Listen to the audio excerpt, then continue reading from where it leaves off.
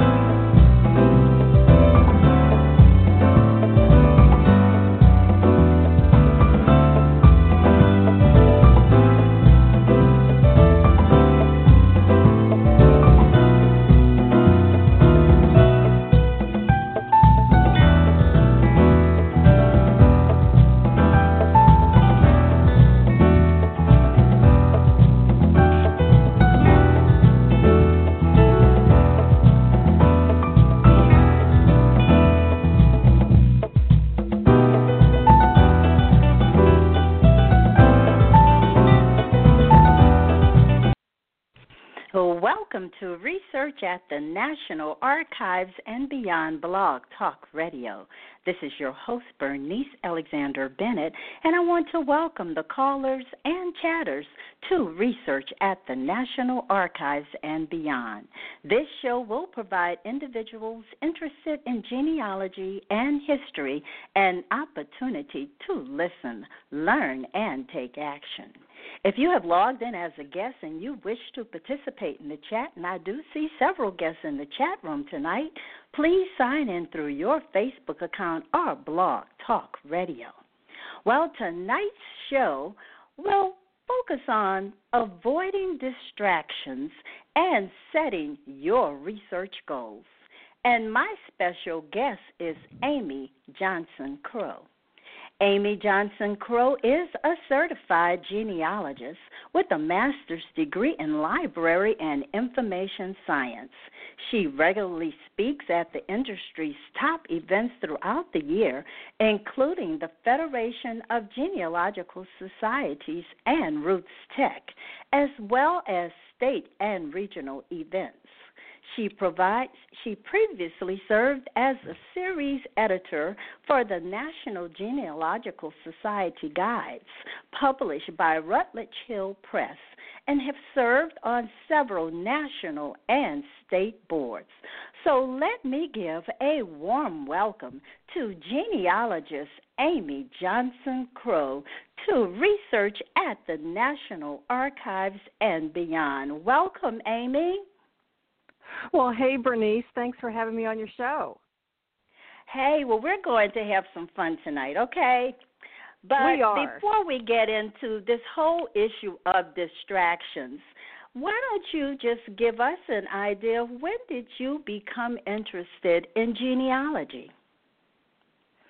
Well, Bernice, I've always had sort of a historical bend.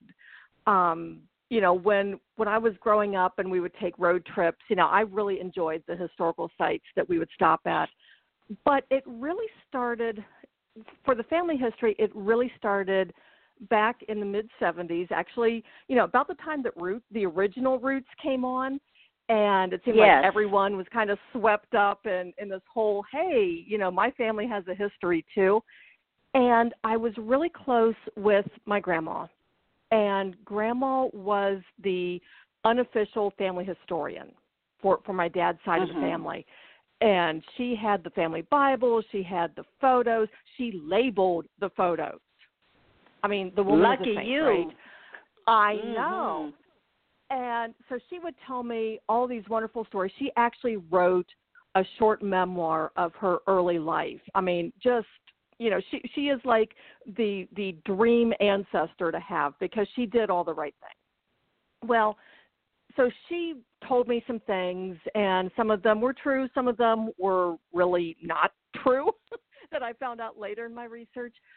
But that kind of got me started in just the interest of our family history. Didn't do anything with the actual research until many years later, after I had gotten married and my son was about a year old, and I was cleaning out the closet, and I came across the funeral card for my maternal grandfather. So this is Mom's side of the family, and Mom really didn't know a whole lot about her side. just family situations and whatnot. She just really didn't have a lot of knowledge about her family, especially about her mom's family. So here I am with a toddler, and it was just one of those, I need to find this. I need to know something about mom's side of the family. So actually that night, I went to my local library and just crazy random happenstance met these two wonderful women who happened to be researching in the genealogy room that night. They took me under their wing. I got completely hooked, completely addicted, and I've been doing genealogy ever since. Wow, what a wonderful beginning. Well, tell us now, did you receive any specific training in genealogical research beyond the two wonderful women that took you under their wings? Well, as most genealogists do, it's been a lot of self-directed education. It's been a ton of reading. It's been attending conferences and seminars and webinars and listening to shows like yours. It's been a lot of doing way back in the day. This was way before, I don't even think NGS had a website at the time. I did the NGS home study course. And that was really, really good. This was back in the days when they had to actually mail you the materials and you would mail them back.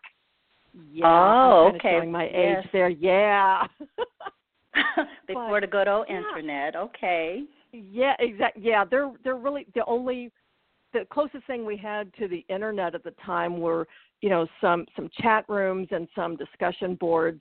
I had a very early CompuServe account. Yeah, that tells you how long I've been doing this. So, but yeah, it's been a lot of self-directed, seeing what I'm interested in, and then just going and finding places where I can learn more about it.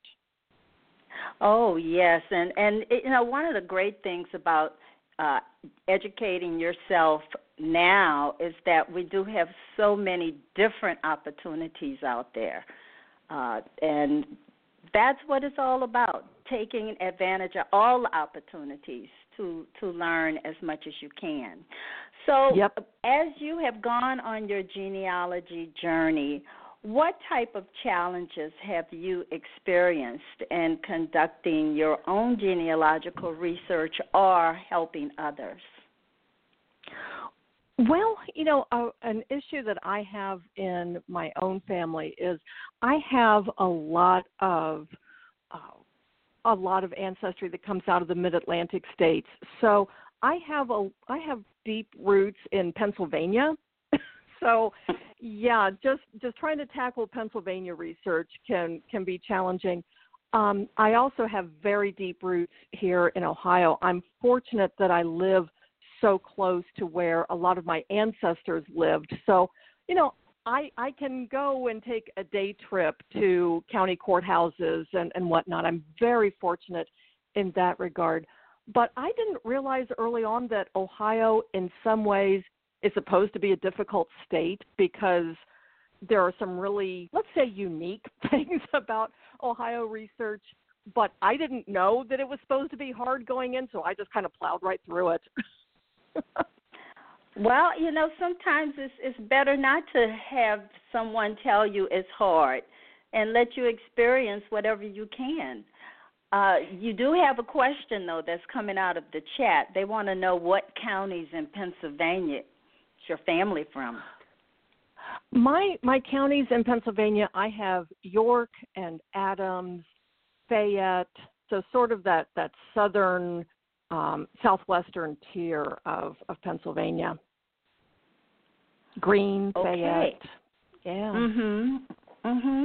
Well, now, you talked about, possible challenges, or maybe there are challenges, but you live near where your ancestors were from in Ohio.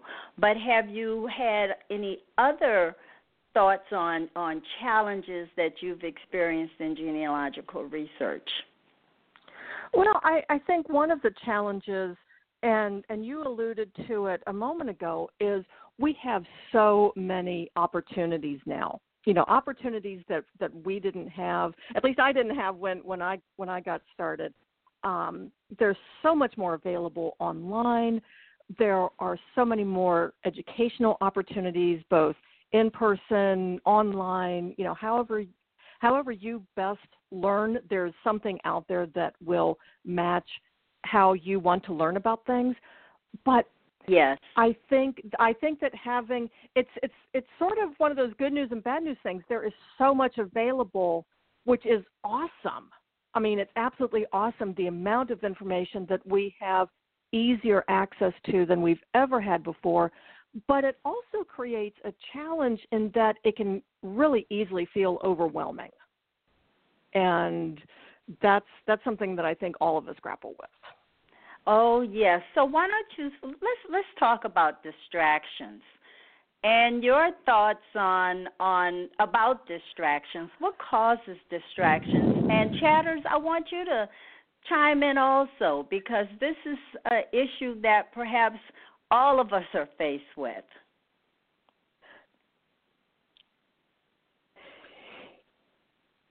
Yeah, Amy? I mean, you thinking? Yeah, I'm thinking. Yeah, I got distracted. The thing with distractions is that I think it's actually sort of a two-pronged problem.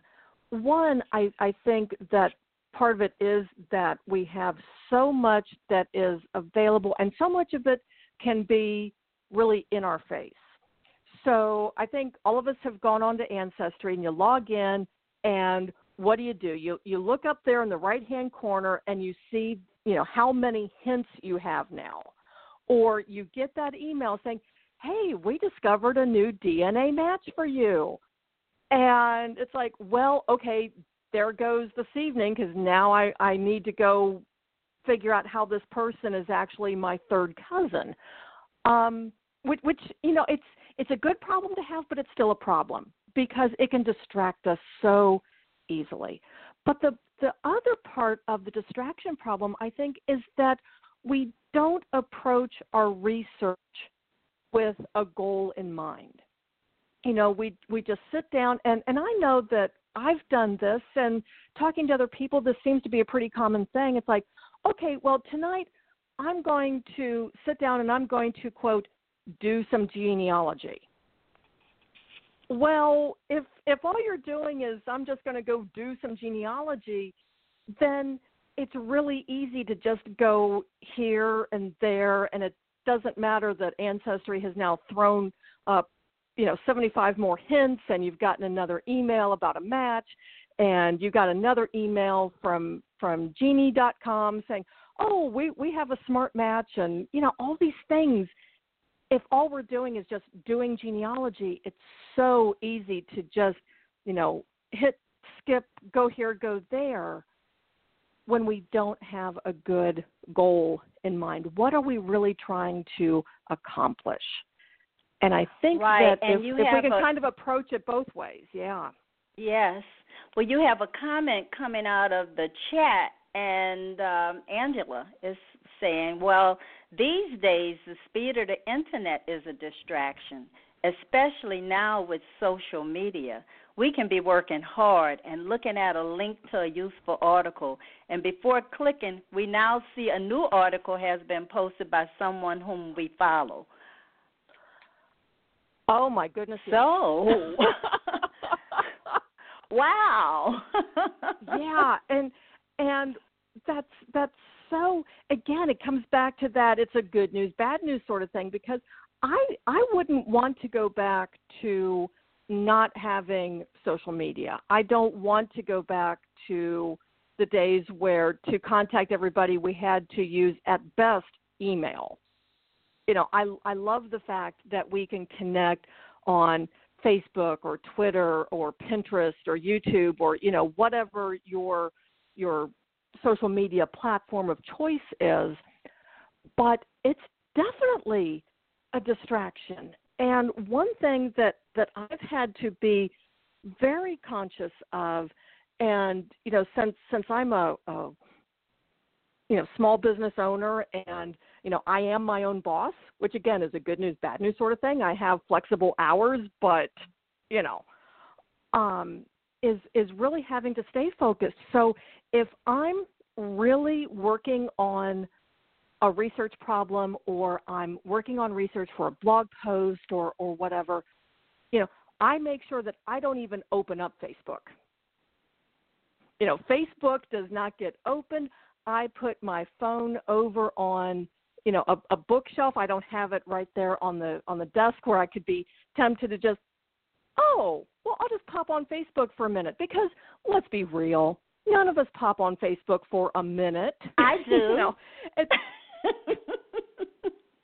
Bernice, you're a wonderful woman, but it's. I think it's part of realizing those time management traps and those distraction traps that we are prone to fall into. And for me, I know that if I jump on Facebook, it's going to be hard for me to just stay focused. So if I know that I need to get research done, if I have to get some writing done, I have to get that next blog post out, I'm sorry, Facebook doesn't even get opened. And that really helps me just avoid the distraction. Just avoiding it altogether. Just avoiding it, which is really a good way to avoid distractions. That's one of them that you could definitely, you have control. When you talk about distractions, you also, kind of talk about what kind of control do you have? And there's a lot of control that you have on your time. Yeah, and I discovered one thing too. When I first got my smartphone, and I am the first to admit, I do not want to live my life without my smartphone. I mean, I love having that access. I love having the connection wherever I go. I mean, I've been known to text my daughter when we're in the same room. I mean, it happens. But okay. Usually when I do that, it's just being funny. It's like, hey, it's not like I'm actually trying to communicate with her. I'm just trying to be funny with her. But in terms of the distractions with the phone, I turn off almost all of my notifications. So Twitter, I have very few notifications on Twitter. I don't have it set for it to look for my emails automatically. So I'm not getting email notifications. I'm not getting very many Facebook notifications. I do have a few set up, but again, it's seeing what I can avoid and, turning those notifications off on my phone, turning them off on my iPad. That has helped so much. I feel like I have more control over my own workspace. And you have some questions coming out of here. I think you just answered one of them by turning off all notifications. But there's a question, how do you manage your time? I mean, do you set aside specific hours per day to write, to research, et cetera? Yeah, I do try to be structured with my day because, as a small business owner, I do have many hats that I wear, so I need to set aside specific hours, or at least have it structured like, okay, this morning I'm going to work on my new blog post. Okay, when I get that done, I'll have lunch, and then this afternoon I can work on this programming project that I'm working on. So it is a matter of kind of chunking my time and thinking ahead of time how my day is going to be laid out. Because if I go into my day like, let's see what today brings, that's a sure recipe for not getting anything done. So if I can have an idea ahead of time, like tonight, I still need to do this, is take a look at the things that need to be accomplished tomorrow and getting an idea of the first thing that I want to tackle, because if I have that in mind, then I can really hit the ground running rather than spending half an hour trying to analyze things and trying to work into it. So a lot of it is a matter of thinking about it ahead of time. And when you're thinking about it ahead of time, I want to just kind of get a little more specific. Do you actually put yourself on a structured schedule? Yeah, I really do try to. And one thing that I have found is to allow myself to take breaks. And I think that this is also good not only from a business standpoint, but also from just a research standpoint. Last weekend, I had an opportunity to go over to the Genealogy Center over in Fort Wayne. They were having Midnight Madness. So being locked in the library until midnight, that was pretty awesome. Mm-hmm. But I knew that I couldn't just sit there at my research table for 8 solid hours and get anything done. Our brains, they've done studies. Our brains actually get tired as we make decisions. Mm-hmm. And our research really is a series of decisions. We're looking at that document. It's like, okay, well, what does this say? What does this mean? Oh, who is this person? Oh, what does this term, what does this phrase mean? So it's all of these different series of decisions that we're making, and it actually makes our brains tired. So we really do need to take some time and completely step away. There's a technique that I use, and it's called the Pomodoro technique. And basically, it's be very focused for 25 minutes, and then take a 5-minute break. And so focus for 25 minutes and then take a break. Yeah, focus for 25 minutes and then take a break. And when you're taking a break, it's best if you do something in those 5 minutes that is completely different. So get up and walk around, which we should all probably be doing more of anyway. Yes, you're right. It's so easy to just sit there, and before you know it, 3 hours has gone by and you haven't moved, and that's really, they say that's not healthy. So, get up, walk around, go get a drink of water, go talk to someone, focus on something a little more distant, because if you've been doing a lot of reading or you've been working on your computer, that's some pretty close focusing. They say that it's better to give your eyes a rest and have them focus on something that's further away for a while. So this Pomodoro technique, I really like it. Counterintuitive to take more breaks, but giving your brain a rest, giving your body a stretch, getting up and walking and just being active for a few minutes, it re-energizes you, and you end up being more productive because your brain you have a timer? Has had a chance to rest and you can focus again. Yes. Do you have some kind of timer to say it's 25 minutes? Because when you get focused, you may not even realize an hour, 2 hours have even passed. Oh, exactly. And that was the issue that I was really running into. So what I try to do is I do try to set a timer.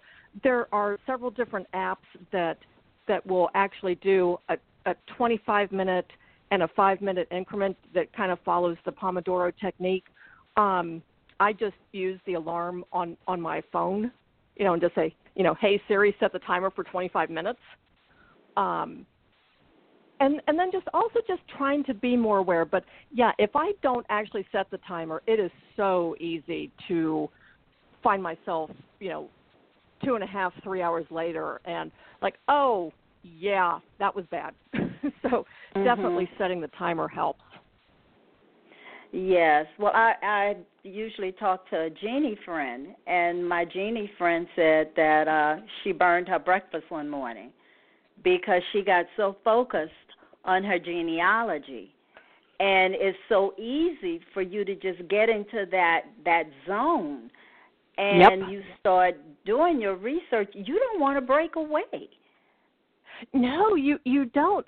But it's amazing that when you allow yourself just a few minutes, 3 or 5 minutes to step away from it, you actually come back more focused. And I can't tell you how many times I have just gone crazy trying to read some old handwriting.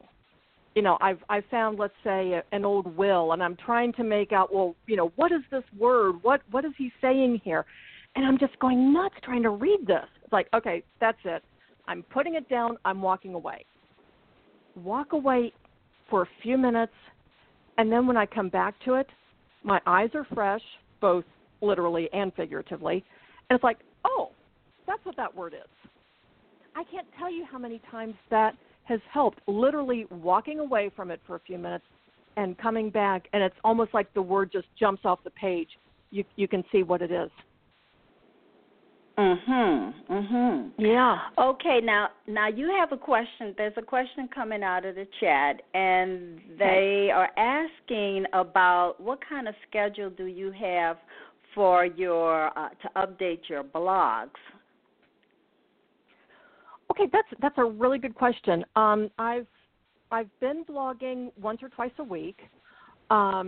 This month it's really been once a week because I've been so focused on the relaunch of my project 31 Days to Better Genealogy. So that took a lot of time. But yeah, so once or twice a week. And how long it takes to write a blog post completely depends upon the topic. Some things are very, I don't want to say stream of consciousness, but they're more of my musings, like a post I had recently about Find a Grave. It wasn't something I had to go out and do a lot of research for because it was pretty much my opinion about something on Find a Grave.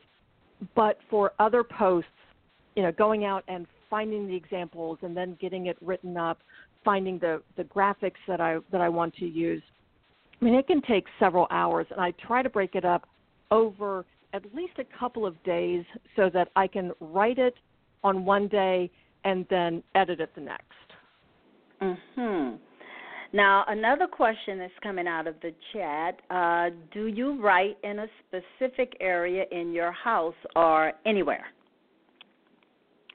I usually write in a specific area of my house. I'm fortunate that I actually have an office in my house, so I can shut the door, and the family knows if my door is shut, unless there is bleeding involved, they really should not interrupt me.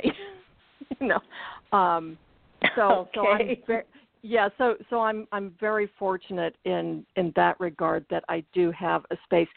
That being said, sometimes when I do have writer's block or researcher's block, if there's something like, I'm just not sure what to do, sometimes having a change of scenery will help. So maybe I'll go to the back porch, or I'll go to the library, or go to my local coffee shop. Sometimes having a change of scenery will help, but I do like having a specific space because that does put me in the frame of mind that, okay, here's where I write, here's where I do a lot of my research, and it just kind of helps prepare me for that. Now, you mentioned your 31-day project. What's that? 31 Days to Better Genealogy. It's a free email series. I launched the first version of it last October for Family History Month, and then this October, just this past month, I relaunched it with version 2. So it's 31 different days.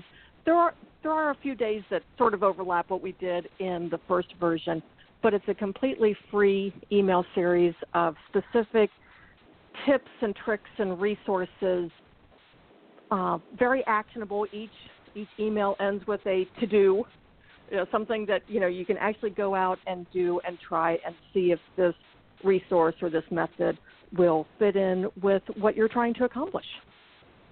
Oh, okay. So it's kind of on the whole area of setting your goals and what you're going to do. Well, Amy, and not we're going to take be a very okay. a very quick break and come right back and continue this discussion.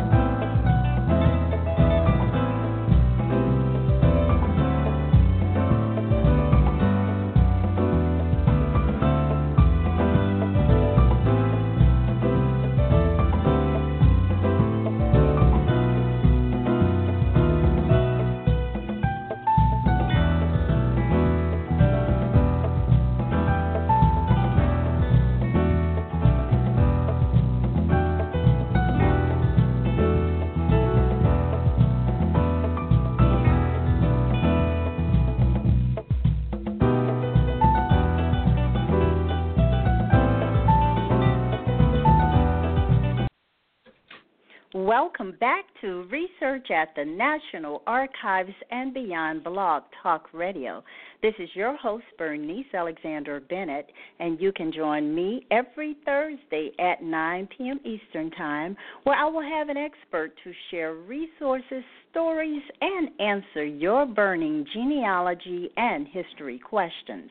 Remember, all of my guests share a deep passion and knowledge of genealogy and history. All of my shows are available as a podcast immediately after the broadcast, and they can be downloaded from Blog Talk Radio, iTunes, TuneIn.com, and Stitcher.com.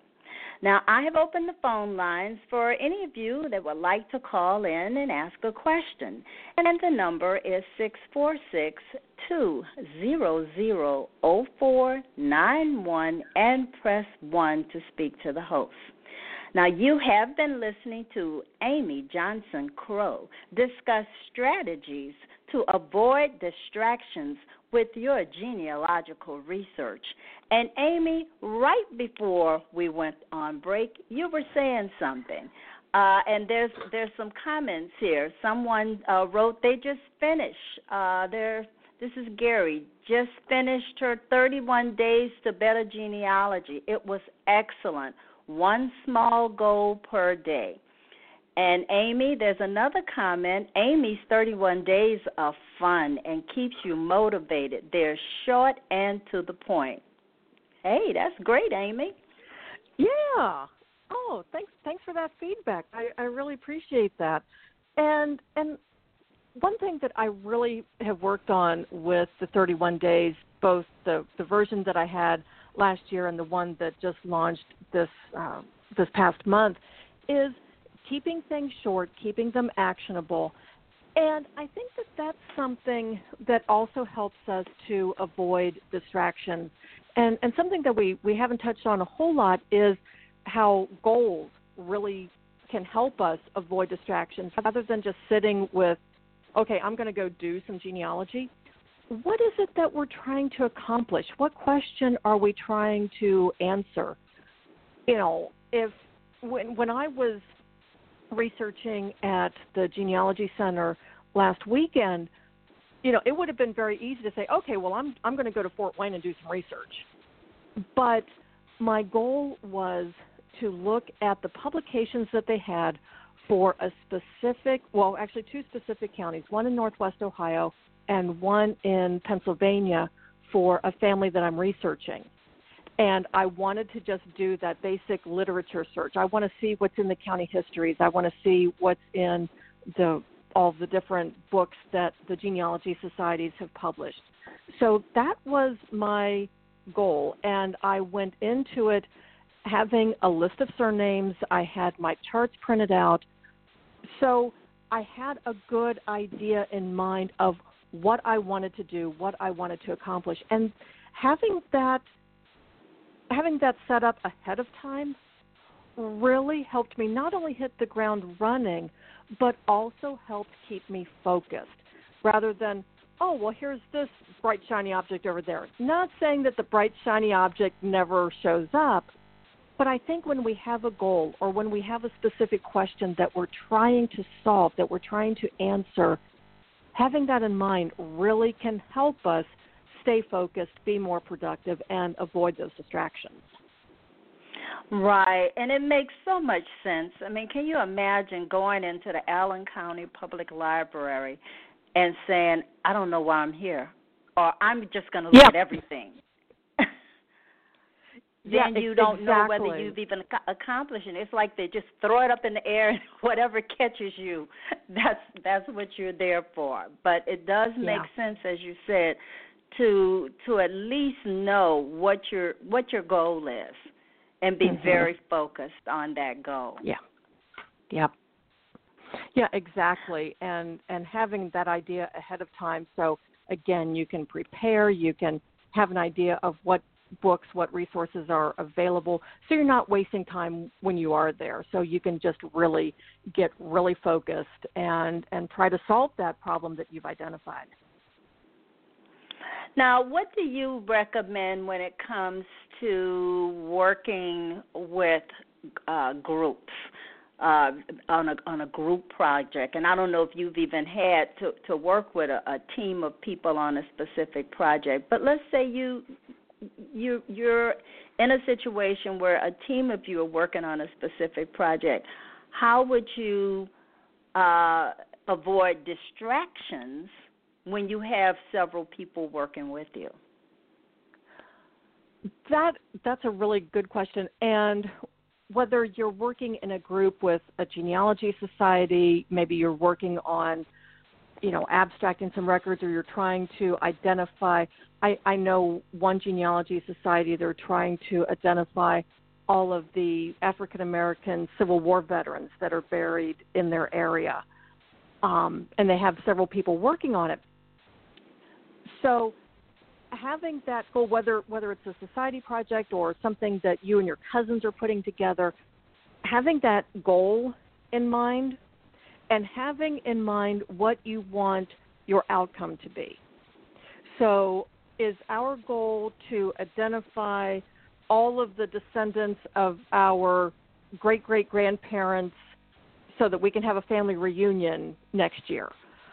Are we trying to put together a photo album for our grandparents' 60th wedding anniversary? What is our goal, and what is that end product that we're wanting? When you have that identified, then it's easier to sort of divide up the tasks. It's like, okay, well, let's say we're trying to identify all of the Civil War veterans in this county. Well, here are the records that are going to help us identify them. Well, Bernice, you go through these county histories, and Angela, you go through these grave registration files, and I'll tackle these published abstracts we've done of obituary records. So knowing what our goal is and identifying the things that are going to help us achieve that goal, then we can be more focused on our tasks and have more productive time. And that makes so much sense. And just as you said, I mean, just planning a family reunion, I mean, it does require teamwork. Oh, yeah. It requires teamwork. It requires specific tasks and people to assume responsibility for those tasks.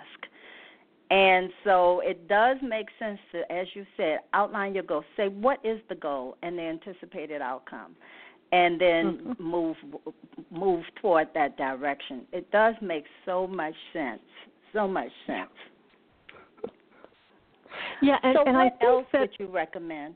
Well, I really think that having those good goals in mind, having specific questions also that we're trying to answer, rather than just saying, now admittedly, when I was doing my research in Fort Wayne last week, it was very general because I was just starting to research this one particular line, so I hadn't done that basic literature search of going through the county histories or going through anything that the Genealogy Society had published. So I wanted to do that basic, just general search first. But I think it's also important to ask specific questions.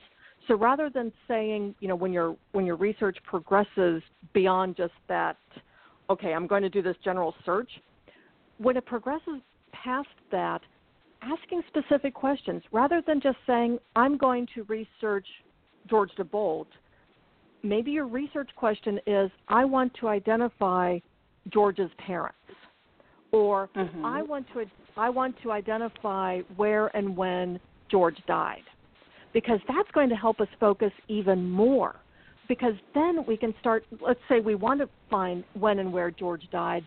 Now we can start focusing on the types of records that are going to give us that information. That's right. That's right. Now, when you're going through this whole process, because really you sound like you're putting together a research plan. Mm-hmm. Do you also map out, let's say, specific challenges that you may be faced with? Yes. And one thing that I do, and I try to do this whenever my research takes me into an area where I haven't done a whole lot of research, is I try to first kind of get my sea legs. Like, okay, when did this area start keeping specific records?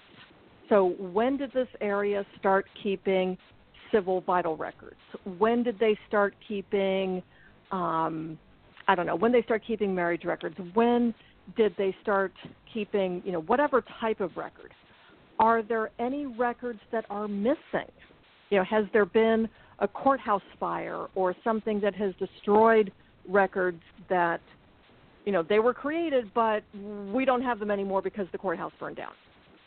So trying to get that lay of the land, so I'm not wasting time looking for records that just don't exist. Right, and that makes so much. I mean, you're doing kind of environmental analysis, really, of what's available, and then where you need to go. Now, there's a question. You have a couple of questions. One question is, do you use a certain strategy to tackle brick walls? Well, it kind of depends upon the brick wall. First, the first thing that I try to do is really identify what it is that I'm after, because it's so easy, and I've done this, where, I'm just stuck on this person. Well, what am I really stuck on? Am I stuck on trying to identify her maiden name? Am I stuck on trying to identify her parents? Am I stuck on trying to find when and where she died? So again, it's pulling out that question that I'm trying to answer, and that can sometimes just switch my thinking around, I need to focus on this. But in terms of a general strategy, one thing that I really, really like to do is create a timeline for that person. So if I create a timeline for someone, I can see where I have huge gaps of time, where I have huge gaps where I don't have any records for them. And maybe that's when I discover, okay, I'm an idiot. I didn't look for them in the 1870 census. Just sometimes just seeing a timeline, those gaps in your research can just jump out at you. It's like, of course, why didn't I look there? And it also can put things in context that we had, because sometimes things that we think we know, they kind of get muddled up when all we're looking at is a family group sheet or an ancestor chart, because those are really just very small snapshots of a person's life, whereas a timeline, you can start seeing things in relation to each other. So sometimes like, wait a minute, according to this, she would only have been 11 when she had that person, when she had this person that I think is her child. Okay, that's probably not correct. I need to look at something.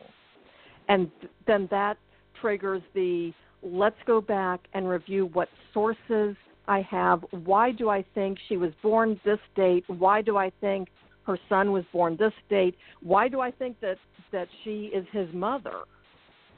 So it's getting the timeline to sort of put everything in relation with each other and then pulling out what I have and reviewing it and saying, okay, that source, probably not the best one.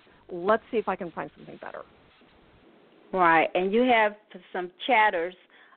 Family Tree Girl is saying it's a must for her to have a timeline, and Leonard is saying that he used timelines 99% of the time, that he can't work without them.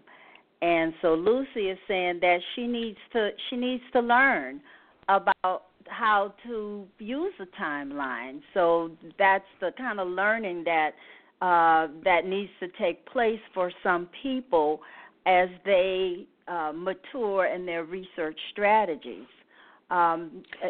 Family Tree Girl is telling Lucy maybe she could go to Maggie, the Midwest African American Genealogy Institute, where she will be taught how to construct a timeline.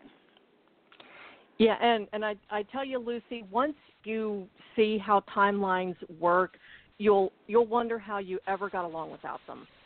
They are one of the best tools for analyzing what you have. Right. I mean, you just the example you gave about once you put together a timeline and you saw, wait a minute, there's a conflict here in the information. You know, the mother cannot have had a child at 11 years old or something like that, but it does help you put everything in perspective as to what's happening in that person's life or other events that are happening within that community. It does help with that timeline. So you get an amen. I say amen. Oh, boy. I love the chatters. They're really good sharing their thoughts. That's great. Right. Well, Lucy, excuse me, not Lucy. Hi, Lucy. Amy, what else would you recommend to individuals? Let's say they really are seeing conflicts in information, and they've put together a timeline, and they've done an environmental assessment, and they know what's missing, but they still can't quite get it together. Well, when you have conflicting information, you really have to go back to the sources where you got that information from. So, you know, a lot of us will look at something and, well, yeah, this makes sense on the face of it, but it isn't until it doesn't fit with everything else that you kind of have to go, So let's take an obituary, for example. Everything in that obituary, just point by point, makes sense. You know, each little fact that's in there by itself makes sense. But when you put it together with things like a marriage record that you have found, or a birth record, or a death record, or a tombstone, maybe something in that obituary suddenly doesn't make sense. Well, let's say in that obituary it references that your great-grandmother had been married for 50 years. Well, okay, but let's say that you think that her oldest child is actually 60. Like, okay, the obituary says she was married for 50 years, but I think she has a 60-year-old child. This, you know, something isn't quite jiving here. So that's when you have to go back and look at those sources. Well, the obituary is the one that says she was married for 50 years. Wait a minute, I don't actually have her marriage record. So then, okay, I need something better than that obituary for her marriage date. I need to go find something better than that obit. So maybe I go and look for her actual marriage record. Or maybe I need to pull information out of, maybe the husband has a Civil War pension file or something like that. So it's a matter of seeing where we got this information, why is it contradicting, and what can I use to try to alleviate that conflict, to try to resolve this and figure out what went wrong. Mhm. And we have Susie. Susan is saying that everything needs a source. And she came across a researcher who thought that some of her ancestors were on their family tree. And then sometime down the line, they noted something differently. So everything does need a source. Now, there's another comment, and it's about you writing a blog on shaky leaves. They want you to say something about that. You did an article on the shaking leaves? I don't recall one offhand. It might have been, I did mention the shaky leaves in a post I did on avoiding distractions, but I don't think I've done one specifically on the leaves. Okay. Or okay. If I have, I've forgotten, which is entirely possible. Right. Well, it's almost like she said you thought there was more than, let me see, she thought there was more to the shaking leaf. Okay. More to the shaking leaf than really was, or something like that. Well, you know, your chatters here are throwing out comments, and they want just to know your feelings. You know, there is more to your genealogy than shaking a leaf. Yep, that's exactly right. There's so much to find. And that's both the beauty and the challenge of family history. Yes, it is. And what are your thoughts? I mean, you have people out there just sharing information, which is what you're doing with us tonight as far as talking about avoiding distractions. And, I mean, sometimes do you just sit down and say, you know what, I'm going to write about this. This is a thought I have that people need to hear about. Is that how you come up with your blogs? Or tell us your process for determining what you want to write about. Yeah, so sometimes it will be something like this where it's a challenge that I have had of trying to stay focused and trying to avoid all those bright, shiny objects and trying to get things done. So it's a challenge that I have faced. So I figure if I have faced it, you know, maybe other people have too. And, you know, I've found some ways to work with this, so I'm going to write about it. Or maybe I've had a reader write in and they've had a question about, you know, it might be a specific question about their research, but I can see something in there that's going to be applicable to everyone. I had a post just in the last month or so. One of my readers had written in about she was researching two men, both of whom had very common names, and how could she know in any record if that record was pertaining to her ancestor, or was it somebody that just happened to have the same name because it was so common? So it's like, hey, that's something that a lot of people have. I mean, my maiden name is Johnson, so I'm used to dealing with common names. So that prompted that blog post. So it's a combination of things that I have struggled with, that I've tried to find solutions to, along with just things that people have asked me questions or that I see people talking about, and maybe I can give some insight to. Well, that is wonderful. Now, that I just have to throw this out because, I mean, everybody's testing their DNA. So how do you stay focused and avoid distractions when you keep getting all of these new DNA matches? Oh, my goodness, that is so hard. That is so hard.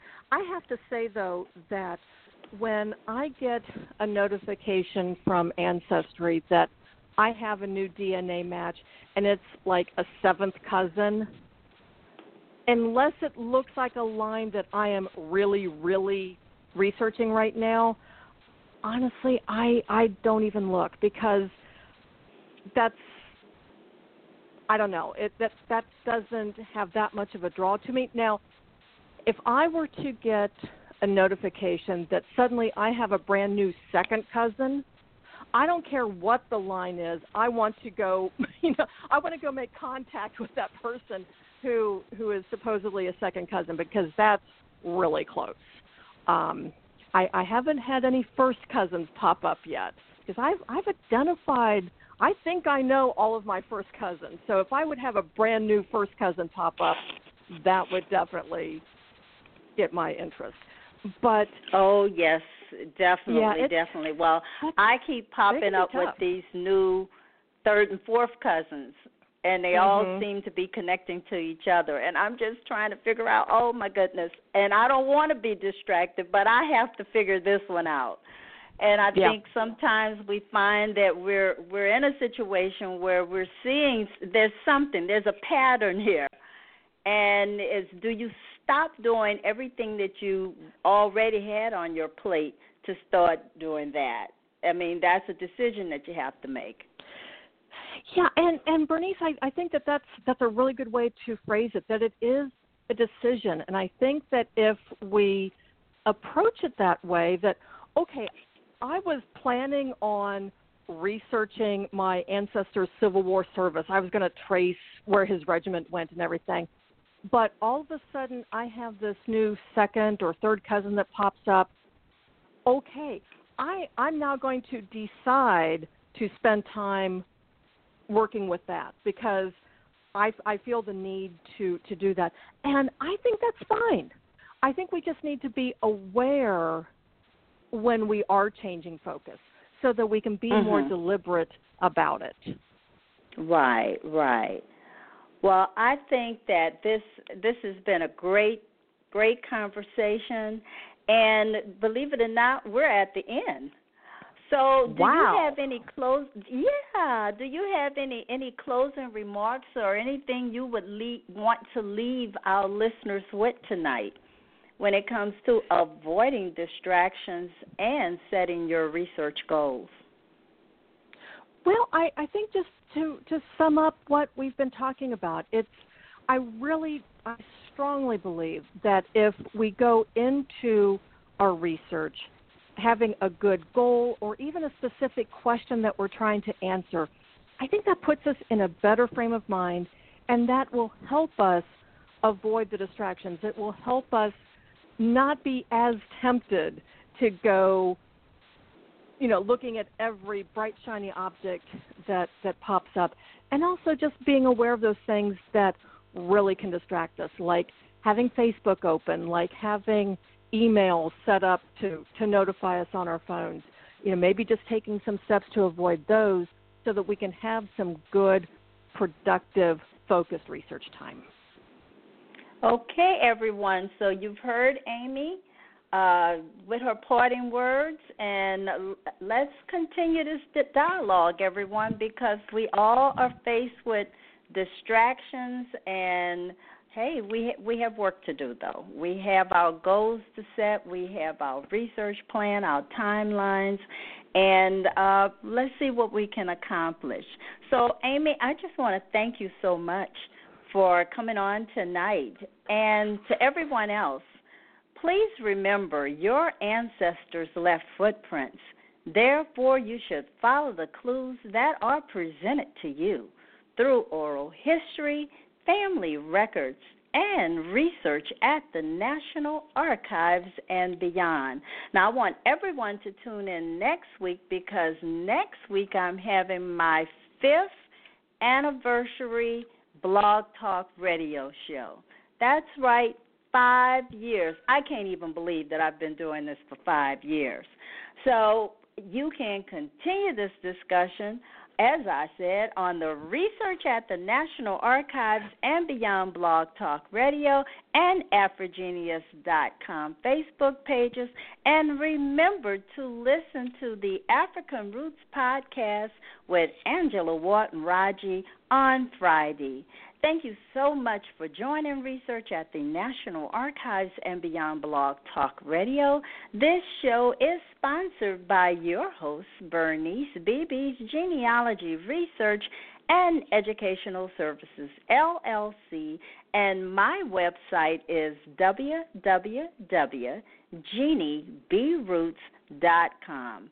I look forward to you joining me next Thursday to help me celebrate my 5 years of broadcasting on Blog Talk Radio.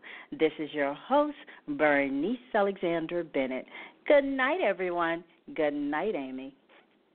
Good night.